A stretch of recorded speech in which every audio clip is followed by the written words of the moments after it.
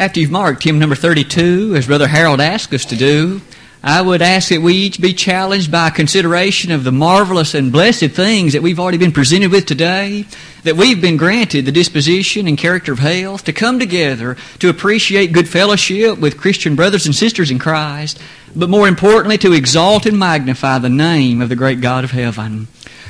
Wasn't it the psalmist of old who in fact so beautifully and boldly stated in Psalm 119 verse 103, "How good and how sweet are thy words unto my taste." Indeed, God's words are sweet, beautiful unto us as we implant them into our heart and use them to guide our thinking and our way of life day by day. As you can see on the wall to my left, the title that we have selected for the lesson today surrounds the subject and the issue of love. It may well be that as one contemplates and thinks about love, it would be fair to say that few, if any, thoughts and emotions can warm the heart more so than love. In fact, isn't it the case that you and I so often sing about love? There are those who in our world write songs and sing songs, and so many of them utilize and surround the topic and the concept of love. Furthermore, we appreciate that those who write cards try to do so in such a sense that the sentiment expressed within relates to the thoughts of the love that are in the heart. We buy gifts and we exchange them to express our gratitude and our love to someone whom we so deeply cherish and care about. Isn't it also true that even in the world of religion, it is the case that so many will exalt and speak about the nature and character of love, and all the while they are well aware that the Bible does speak so often about that grand and powerful subject. In fact, as I have noted there on the wall, the screen to my left, well over 300 times the King James Version of the Bible makes use of the very word itself. And isn't it true that that special word charity that Brother Colonel read in our hearing a moment ago is such that that is the translation in the New Testament of that very word love? To think about love then challenges us so deeply. Might I suggest then today that as one thinks about it, many lessons with many specific points might be brought. Our subject will be the motivational character of love. The motivational aspect and features, and thus as we contemplate that today, might we begin by asking, what does the Bible say about it? To do that, consider these texts with me, please, if you would. The Bible makes no option about the character of love. It places that as an absolute demand upon myself and you. In order to be pleasing to God, we must be individuals, to be people who are people of love.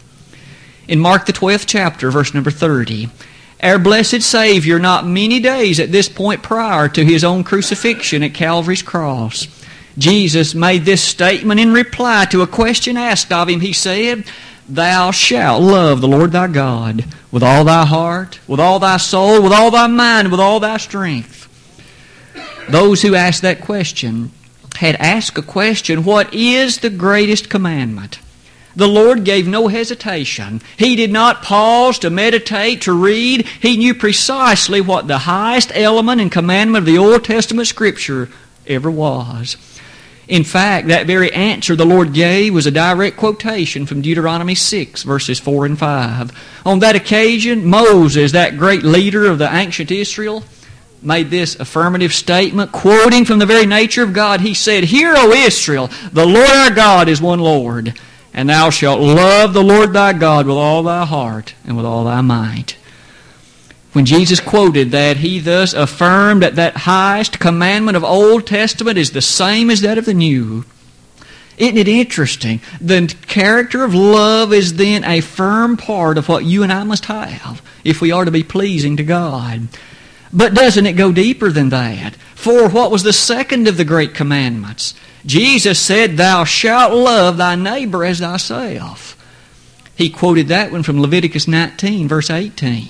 Yet one more time, the greatest of the commandment embedded and in fact extended the character of love. To think about these, to ponder the nature of them, itself helps us realize the Lord was teaching then and now that we must be individuals of love. I've listed yet another text for your consideration. As the Apostle Peter gave what you and I sometimes call the Christian graces, that list in 2 Peter 1, he began by saying to give all diligence, add to your faith virtue, and to virtue knowledge, and to knowledge temperance, and to temperance patience, and to patience godliness, and to godliness brotherly kindness, and Peter, what's left, and to brotherly kindness, charity, love. Peter thus noted that those who do invest the effort to add those things to their life will not be disappointed thereafter, for they will be found pleasing, and in verse 11 will be given an abundant entrance into the everlasting kingdom of our Lord and Savior Jesus Christ. You see, love is not an option for you and me, is it? It is something that God demands of us. But where does that place love relative to some of the other virtues that one might list or mention? You and I are well aware the Bible lists many, and we've just noted some ourselves. One could list nobility and honesty and patience and consideration of others. But as one talks about love, it's at this point I would ask that you to note verse 31 of 1 Corinthians 12. You see, the church in Corinth found itself in a situation where these matters themselves were of great interest. And as Paul discussed the subject of love, he made this observation, and yet I show unto you a more excellent way. There is something about love that distances it from the reality of these other noble virtues, though they be good and though they be honorable. Paul said there's a more excellent way, and in the next chapter he devotes 13 majestic verses to the discussion of that more excellent way, that way known as love. Over the next few moments today, perhaps you and I can ponder the character of what Paul had to say. What is it about love that is so excellent? And what is it about love that is so motivating? To begin that discussion, or to lead us in that direction, isn't it fair to say that one thing about love that so often goes unheeded and that goes unnoticed is the motivational aspect of it, and that is the subject of the lesson today. Is it the case, for example, that love is merely a mental virtue? Is it merely a mental assent or a mental thought? According to the Bible, it is not. Love, you see, manifests and motivates to action. Notice these texts. Jesus in John 14, verse 15. In a very simple but powerful means, the Lord said, if you love me, you'll keep my commandments. Let us ponder for a moment what the Lord said. Does it then do any good to claim that one loves God, but yet to refuse to do that which He has commanded? The Lord said that person would necessarily be a liar, because He absolutely stated a simple, logical affirmation. If follows by then, if the premise is met. If you love me, you will keep my commandments. Thus Jesus noted that the means by which that love is demonstrated, the means by which that testifies of the reality of that love, is the obedience to those commandments that the Lord has given. You and I today then can well see that love follows inasmuch as it produces the motivational nature of obedience. But that isn't all. That same apostle addressed the same point in 1 John 5, verses 2 and 3. If you notice with me the brunt statement that John made there, he noted so easily and powerfully that those who in fact are given of love, those who would follow the way of love, keep or do the commandments of God. Now let's pause to think about that just a moment. That word that's translated in the King James translation is the word keep. But notice in Greek it really means do. Jesus said, in other words there, speaking through John, that those who would love God do His commandments. And thus we again see that a very similar statement to what the Lord made is there emphasized. It is thus of no avail to claim all the mental assent in the world to a love of God if that love does not manifest itself in the doing of what God said. We are never at a position or displacement to elevate our thinking, our way, above what God has said. We must do His commandments if we love Him. To note those two thoughts challenges us then to ask, what about my life? And what about yours? And by that I mean the following question. Why do I do what I do? And why do you do what you do? Why do we, as the Pippin Church of Christ, in the name of religion, do what we do? Perhaps now's the time to ask and answer that. What is the motivation for what we do? We know that there are many things spoken of in the New Testament, many activities, many accomplishments that might well be noted. There is the visitation of those who are sick. There's the taking care of those that are the fatherless and the widows. There are the various other means of aiding in the preaching of the gospel to those who are lost. There's the distribution of kindliness and benevolence to those who are in such need of it. There's the preaching of the gospel. There's the maintenance of a building. There is a host of other activities that are done in the name of religion. Isn't that true? But then the question comes, why do we do these things? What is the incentive, the motivation for them? Is it that we might have a good name in the community? Is it that others, when they hear my name or yours, might automatically think of what a benevolent and noble soul he or she is?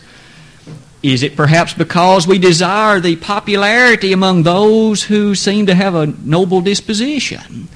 Might it be that we prefer to have as lovely a building as possible so that others may comment to us about it?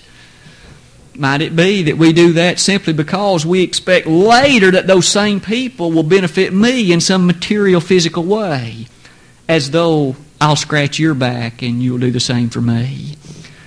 You see, there are many motivations that one might have, many things that may cross the mind that provide the reason, at least for some, that they do these things. But what does the Bible say about that? What ought to be the motivation for any of these good works? For the visiting of those who are ill, or the preaching of the gospel to those that are lost, or the edification of those who are weak?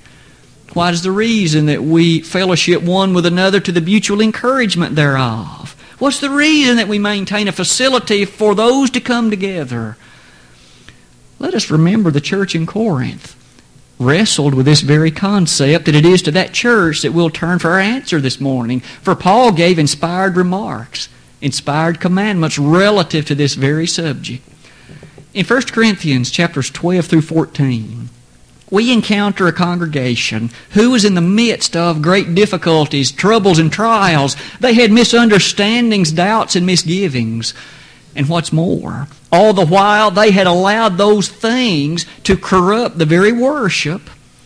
They had even corrupted the partaking of the Lord's Supper, believe it or not. Chapter 11, verses 20 to the end of the chapter.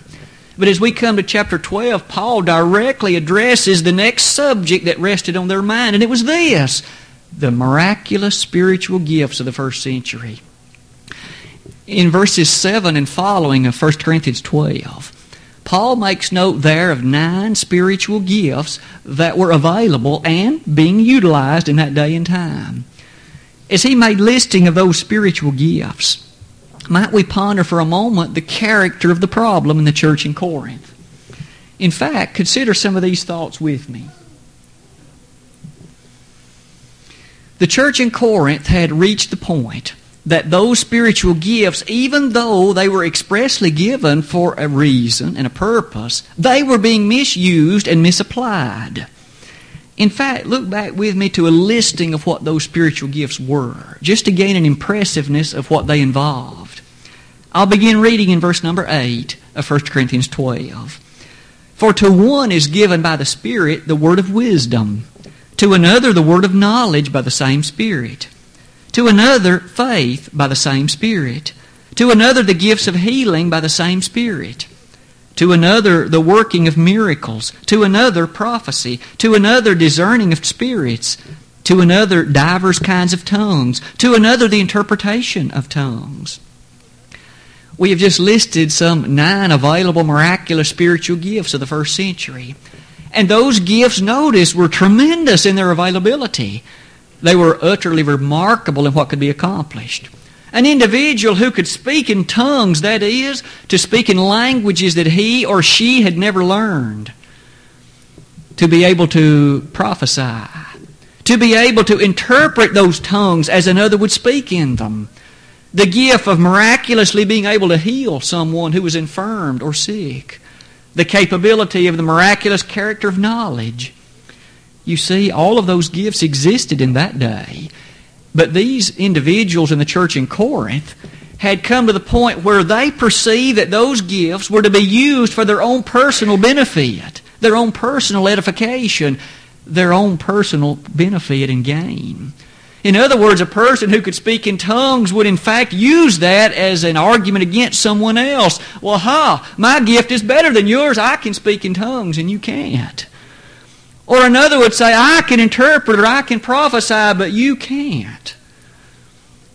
These miraculous gifts, even though they were given by God through the agency of the Spirit for the mutual edification and benefit of the church, were used for selfishness and to make for a name oneself.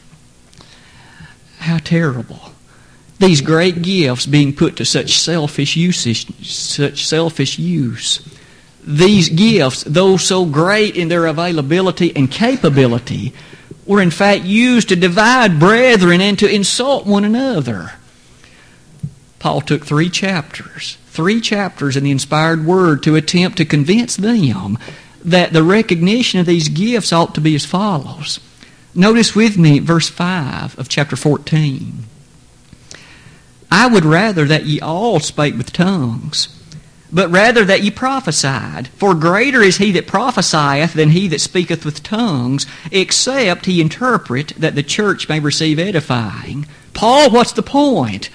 The point is the church needs to be edified. The usage of any of these gifts was never to be done for selfish reasons. Never was it to be done out of a sense of gaining popularity or praise for oneself. Notice verse number 12 of the same chapter. Even so ye, forasmuch as ye are zealous of spiritual gifts, seek that ye may excel to the edifying of the church. Paul wanted them to understand by virtue of inspiration that those gifts were special, they were good, but their purpose was not for selfish reasons. It was not for personal gain. It was not to gain the attention of others for oneself. The motivation for the usage of those spiritual gifts was the edification of the body of Christ. That was to be why they were employed. That was to be the resulting character of their use. Thus, as Paul went through the remainder of that chapter, he emphasized to them over and again, what is your motivation for using these? Is it for yourself, or is it for the cause of God? Do you love God enough to use them to save the souls of others, or are you trying to benefit yourself? As one ponders the character of these motivational aspects, we have seen where they have tended to lead us. Notice the latter part then of the screen I've placed for our consideration. In 1 Corinthians 13, beginning in verse 1, notice where this fits in light of those texts we mentioned earlier. He had started in chapter 12 by listing those spiritual gifts and affirming the important character of using them correctly. But then in verse 31 of chapter 12, he says, I show unto you a more excellent way. And in the very next verse, he begins to reveal the beauty and the forcefulness of that more excellent way. It's love. And here it is. Though I speak with the tongues of men and of angels, and have not charity, I am become as sounding brass or a tinkling cymbal. Despite the fact of these spiritual gifts, he would soon say the day is coming, those gifts will pass away. We live in an age and in a time now where there are no longer those spiritual gifts. They are forever a part of history. 1 Corinthians 13, verses 8 and following. But what has remained, Paul? He did say there abideth 3. Faith, hope, and charity. The greatest is charity, he would say. And now he reveals to us the nature of it. Let's note the text again of verse 1. Though I speak with the tongues of men and of angels. If you and I are capable of speaking in some fantastic degree of language or tongue, but if the motivational usage of it is not because of love, what have I gained? What good has it done me? Will it eternally redound to anything for my glorification? Let's note again the words of Paul. He said, I am become as sounding brass or a tinkling cymbal. The American Standard renders that in the following words: I am become as a clanging cymbal or a noisy gong. In other words, for my own benefit, I do just as much good as if I'm beating a drum or if I am pounding on something else. Did you notice he even made mention of speaking in the tongues first of men? Our world is filled with various and sundry languages. You and I don't understand, of course, many of them. If someone came in speaking Russian, you and I would just simply have to listen with patience, not knowing anything that he had said. But Paul even noted here, suppose one could speak in the tongues of an angel. You and I may not know all of the language that is spoken in heaven. But Paul, remembering 2 Corinthians 12, did become aware of things that were unutterable. That is, things that were not capable of being spoken. Whatever that language was, Paul said, even if I could speak in that language, if it isn't motivated by love, I am become as a clanging cymbal. Isn't that an impressive statement then of how love must be the motivating factor for that which you and I do in proclamation of the gospel? When we, in fact, support preachers who preach in various parts of the world, we do so out of a love for the souls to whom they're preaching. We don't do it to gain a name for ourselves. We don't do that in order that someone else may pat us on the back, do we? We do that because we love the gospel and we love the Lord and we love the fact that those souls are in need of that gospel. But isn't it also true that verse number 2 goes on to extend our discussion? And though I have the gift of prophecy and understand all mysteries and all knowledge, and though I have all faith so that I could remove mountains. That's a dramatic degree of faith, isn't it? If you and I absolute had full knowledge and understood everything. Furthermore, if that was coupled with a faith so strong that we were able to even move a mountain. Paul goes on to say, if love is not what motivates it, if it is done without love, notice he says, I am nothing. Love must be the motivational factor for our works in the name of Christ. It is not, you see, for these other reasons that we made mention of earlier. Those may be side benefits, but they must not be the reasons as to why we do that which we do. We maintain a building. We love to come together because of our love for God and what He has declared, for the mode and act of worship that He's made available, and for the fact that He saved us from a devil's hell by the shed blood of His Son. That love leads us to do His commandments, to keep them as best that we possibly can, to obey fully all the things that He has declared and commanded. What about that third verse? And though I bestow all my goods to feed the poor, and though I give my body to be burned. There are few who would question or doubt the sincerity of benevolence, the sincerity of self-sacrifice, and you and I live in a world where that's abundantly seen. Someone may give every penny he's got to build a hospital in some foreign land. He may, in fact, give every cent that he owns in order to perhaps begin an orphanage in a far distant place where it is so desperately needed. We certainly can't insult any such sincerity. Might we ask, what's the motivation? Is it that they may praise me? Is it that my name may be on a building somewhere? Or that my name may be on a plaque in some location? If it is not for love, Paul again says at the end of verse 3, it profiteth me nothing. You and I can appreciate that the Lord loved us enough to leave the grandness of heaven. And in Philippians, Paul described it in these words, let this mind be in you, which was also in Christ Jesus, who, being in the form of God, thought it not robbery to be equal with God, but made himself of no reputation. No reputation. Jesus was the King of the universe. Everything should bow before Him honestly, and yet He willingly forsook that. Gave that up to come to this low ground, this planet Earth, where, in fact, He would be despised and rejected of men. Isaiah 53, verses 4 through 6. This very place where ultimately the psalmist had prophesied He'd be pierced for us. Psalm 34. And isn't it true that as He trudged His way up that old hill near Calvary, that old place, carrying on His back as far as possible the cross, He did that because He loved you and me. The motivational factor in the life of our Lord was the love of all souls, of all men, of all time, and that includes us. The motivation for us then ought to be the same. That we do those things we listed earlier, be it the maintenance of a building or the paying of a preacher or the other acts of benevolence we do that because we want to be like the Lord.